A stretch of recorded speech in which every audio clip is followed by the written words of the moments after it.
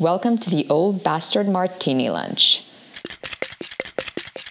This is a show about advertising, design creatives, and of course, adult beverages.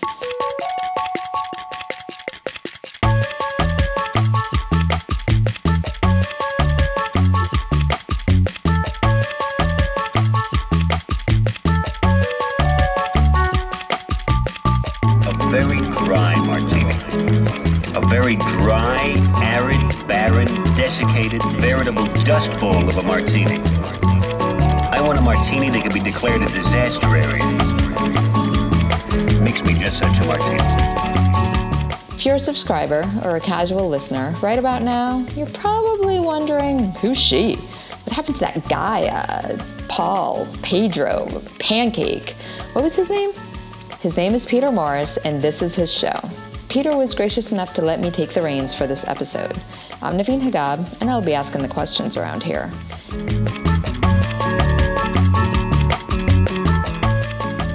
This week, we're talking to Jason Davis, owner of Screen Inc. If you work in the creative field or own a small business or you're a complete bike freak, chances are you've already met Jason. This was my first time meeting him, and I was pretty impressed with his approach to owning a business and life in general. He's smart, thoughtful, hardworking, determined, and an all-around nice guy. Also, he was a good sport about me calling him Steve more than once. He doesn't even look like a Steve. So, let's head to the booth in the back.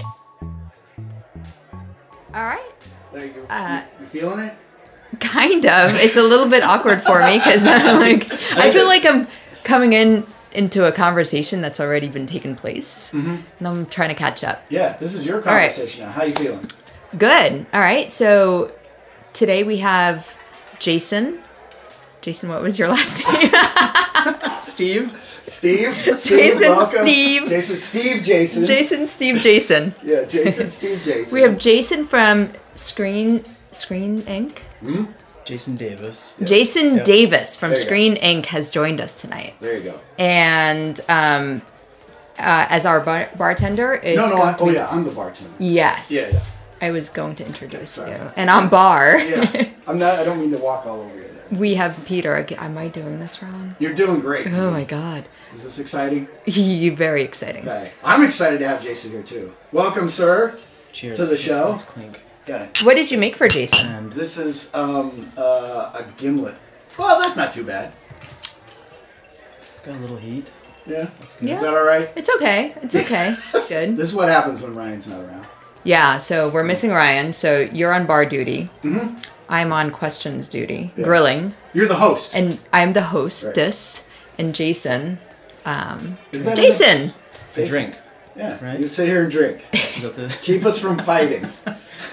So Jason, tell us a little bit about yourself. Are you originally from Lincoln?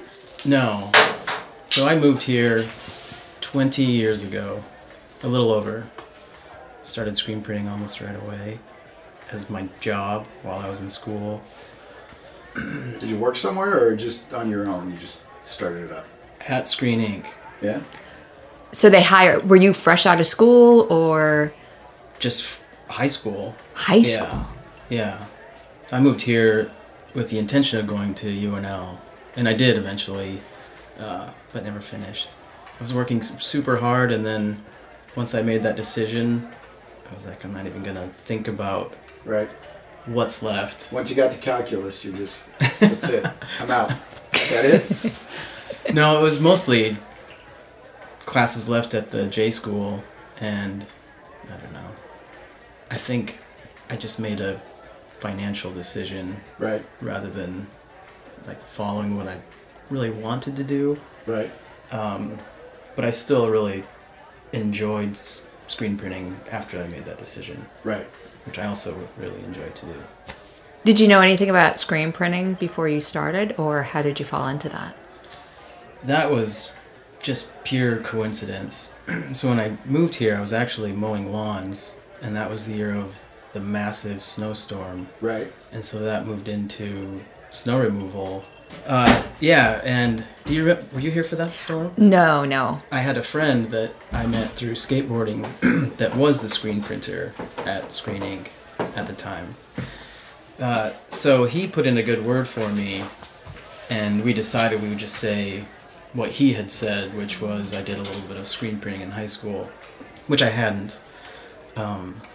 But he was also willing to stick around and train me for 2 weeks, and he was like, I promise you'll be able to do it. You'll take over this job and until you start school or whatever, and that was going to get me through the rest of winter. Because when it doesn't snow, you don't get paid to clean up snow. So right. My hours were dwindling after the snowstorm. So that's good. That's like a good life lesson of just like say you can do it and learn how to do it, or fail miserably. You got two choices. So yeah. Well, my question was going to be, it's so hands-on. Like, can you bullshit your way into saying I can do this? I can totally screen print. There, you could, I guess, and I did. Mainly because the owner was a fireman at the time, and so he'd be like 7 on, 7 off. Right. So he would just be gone for a week. So one of those weeks that I was trained, he wasn't even there. Just to give an example of like how the work was done there. So they basically, after that training, they were just throwing me work, and I was doing it. And if I messed up, I was explained how to do it right, and that was it. So I'm sure there were some moments where my boss was like, who is this kid? But he kept you on. No, not at all. Leave that up to me. Okay. So tell us a little bit about screen printing. I don't know anything about it. What is it? What kind of art form is it? Or do you consider it to be an art form? Yeah, it's a form of printing. And I think printing is a form of making art, or a process. But you basically have a screen, and you coat it with some sort of emulsion, or apply emulsion to it, or a stencil. And that screen lets you control the amount of ink that you push through it. So instead of, I guess a good side-by-side comparison would be creating a stencil and then using spray paint, and that's your controlled method. That just doesn't work with ink if you wanted to squeegee something on a wall. And so the screen really helps decide how thick that layer of ink can be. And there's varying mesh counts of screens, and that's... As well as just like how high up you could put the screen to what you're printing on, and... Yeah, your shirt or your substrate. Yeah. Yeah. And so there's different inks for different applications. Pull the print onto your shirt or your paper, what have you. So I have a question for both of you guys, because it doesn't matter if I'm working with a designer or an art director, but they go crazy over screen printing, and they try and find ways to incorporate screen printing in some of the projects. I don't get it. Why? I think it's just the idea of something being a limited amount of something being done. It makes that more important, because in this day and age, everything's disposable or it's electronic and it doesn't even exist. So something being tangible, and there's just a very few amount of those to produce, plus just the tactile element of like what that paper feels like, or the qualities of the ink and playing with the ink and the paper. Like when we did that Biclops thing, and we had printing that white ink on the black paper and that gold leaf on there or whatever. Like that was really cool, And initially, I know sending that over, I was like, "Can you print white ink on this, or is this a bad idea?" And I think you were just like, "We're just really gonna have to muscle a lot of white ink through this thing to make that work." That's right. What about that show? Like, what's been sort of your takeaway from? How many years did you do that? I only did that 2 years. And it's not because I changed my mind. Like, I'd love to still do it. Right. But that was, again, kind of a financial decision. Like, what do I need to focus on? And right. And I really needed to focus on the shop. Because all the business. money, all the money from that, I wanted to give to Great Plains Trails Network and keep improving the bike lanes and bike networking here in the city. Because that's one thing I love about Lincoln, and one big reason why I think I'm still here. So what show is this? What are you guys talking about? So Biclops was a screen printed poster exhibit that just had to have a bicycling theme.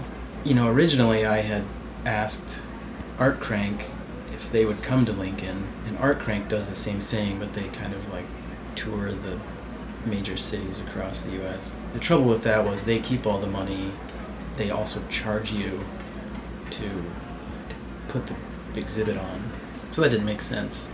But I had reached out to them and I was like, I want to bring this to Lincoln. How can I do that? Because it seems fitting. When I found out the price tag and decided it wasn't feasible, obviously, financially, and it also didn't really help Lincoln, I just decided I'd make my own. Which was a great idea. It was a ton of work, but it was really fun, and it was just at like the right time in my life, because all I did was work. Like my whole life was based around screen ink and doing fun things there at the print shop and with the gallery in the front space. You know, there were some nights we printed those posters until like 2 in the morning, and then I'd go home and be back at work at 7 or 8 in the morning, and Right. like just cranking it out, you know, grinding it out, pedaling it out. But I guess to answer the question about why designers would want to get involved in screen printing, I mean, I think you hit the nail on the head with just the tactile quality of the finished product. But I also think there's an appeal to get away from the computer when you're working, and it's still a creative outlet, and you really get to control things or the outcome in a different way than you could on the computer. And people that have screen printed could probably look at prints and know right away without even having to feel the material if it was screen printed, because of that experience. And also learn more about what is possible with that, how you could maybe fake it on the computer, Right. or maybe just know when you can't do this. This isn't possible. Just like with any other type of printing, you know, you have to know your parameters. What's fun about that is those sort of qualities that you don't expect, you know, and then you start printing and you see how some of those patterns or how some of those colors interact with each other, and then some of those, then seeing that, you know, as it's happening, or, you know, in real time as it's being printed. It's pretty cool to see that. And then, like you said, like, I want to replicate what this is that I'm seeing here, maybe digitally, because it's going to be you know, digital ad or a website or something. How do I make that, you know, kind of replicate that feel? Because you know, it's just neat to see that happen. And sometimes it's like different opacities of ink, you know, and what does that do when they're printed on top of each other as well? It's fun. Do you think younger designers would be into it, or do they get into it as well? I think so, yeah. Do you see a lot of younger designers? Yeah, we've worked with quite a few younger designers. I think it might just kind of be really... It's kind of a trend right now with, I guess, the outcome of some designs and plans for whatever the printed material is promoting. Yeah, it is a limited edition usually, and... They're more likely to, instead of just throw it in the trash immediately, they're going to keep it. Yeah. Might be around the office a little bit longer. Yeah, so gig posters, I suppose, really tied into that interest too, because you can go to any concert now and it's not just a t-shirt that you take home. You can take home an art print, really. Yeah. And that wasn't around 20, 30 years ago. Yeah. And what's cool about that is there's only so many, you know, band shirts or whatever somebody's going to want. And once you've got a closet full of those, you've got real estate on your walls that, you know, show that off as well, bands that you might be interested in. And you can do different things on paper than you can do on fabric as well. So there's some artistic expression there that maybe that makes sense to the band, that maybe you employ something that's gold or glow in the dark or fluorescent, you know. So it wouldn't always work very well on a shirt, but you could do it in other ways on a print. That's cool. I still don't get it, but it's cool. You're a writer. Oh, You're yeah. Like, well, how do I make these words look more interesting? Can you take this Word doc and screen print it for me? Thank you. Hold on, that's not that sounds like, I really like where that's going, actually. Really limited runs. of a Word doc print is with the right content on there. I think it depends. That's got a certain appeal to it there. It depends. We'll figure out this table project. that. Yeah, we're gonna table it. We're gonna park it. So what was your timeline with Screen Inc? You talked about starting out when you were in high school, and then you talk about now, and you're the owner. Mm-hmm. So what's that progression? What did that look like?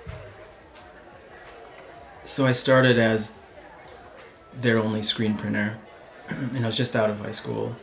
I was actually studying architectural drafting in Sioux City, which is my hometown. I was going to say, you're from Iowa, right? Yeah, up in northwestern Iowa. And I just wasn't feeling that. And so then I moved to Lincoln and wanted to design work or writing or something to do with media. So, I moved here, remained a screen printer all the way through probably 2 to 3 years of school. 2 of those years were at Southeast Community College.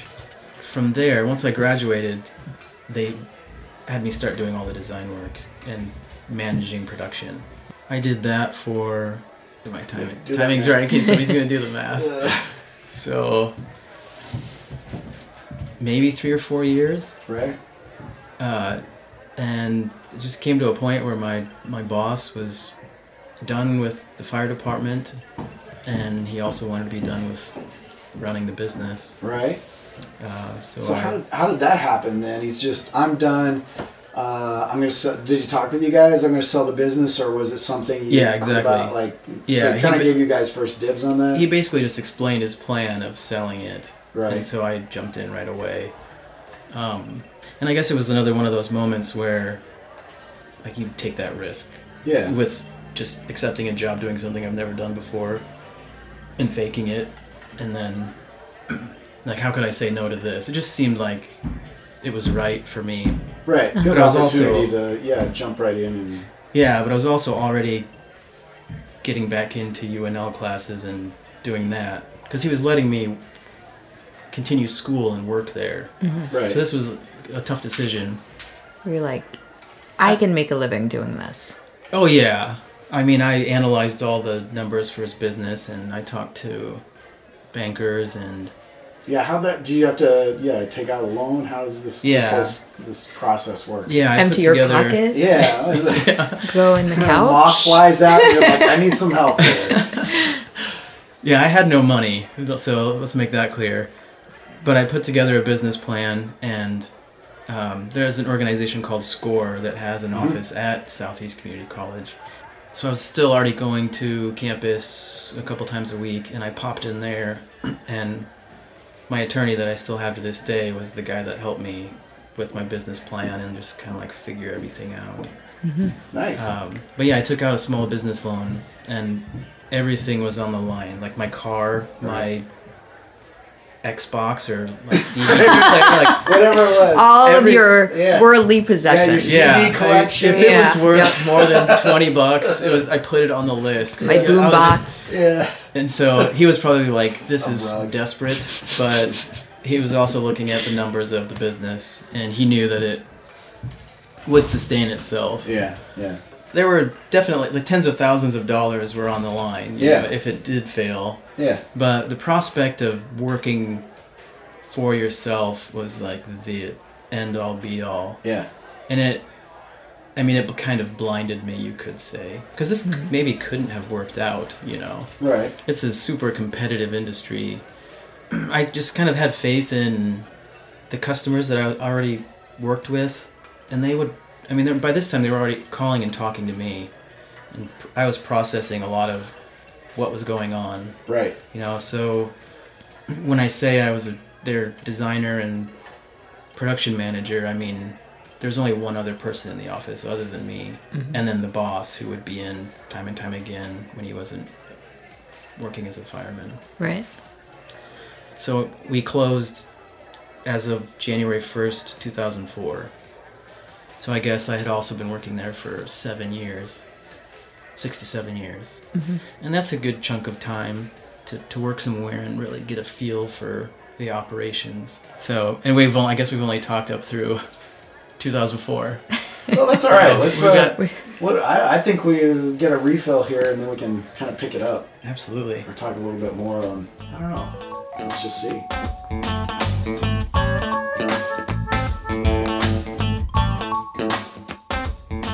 Thank you, Mr. Davis. It was good to chat with you, hear a little bit more about your history, fill in the blanks for me. We finally got your name right, too. I think I edited out most of that conversation before we started recording, but apparently we were hung up on calling him Steve, but we got away from that real quick. And thank you, Naveen, for stepping in and taking over as the host for this show. Why not? Seemed like we could have a little bit of fun with that. Ryan Holt was out, so I took over bartender duties, and I think Naveen was better at playing host than I was at playing bartender, but that remains to be seen. We've got a couple more shows with Jason yet, where we get a little bit more into what it's like running the business. Eventually, we're going to hear about something that he really enjoys spending his free time doing. Well, not so much now that he's a father, but Jason's a big fan of craft brewing, and we'll get into some of that in a later episode. If you enjoyed the conversation and want to know more about Jason or Screen Inc., you can definitely find them online. It's screeninc.com, and that's I-N-K. It's not I-N-C, so it's ink as in printing ink, not incorporated. From there, you can check out all their social media, and you can see all the great stuff that they do. If you like the show, check this out on iTunes. You can write a review, you can rate the show, you can subscribe and catch up on past episodes, or you can interact with us online as well. We're at Bastard Martini on Twitter and oldbastardmartinilunch.com for show notes and recipes. We're going to take a little break for Thanksgiving. I don't think anybody's going to be too heartbroken if an episode doesn't show up this Thursday. So we'll be back next week. And in the meantime, have another martini. I know I will.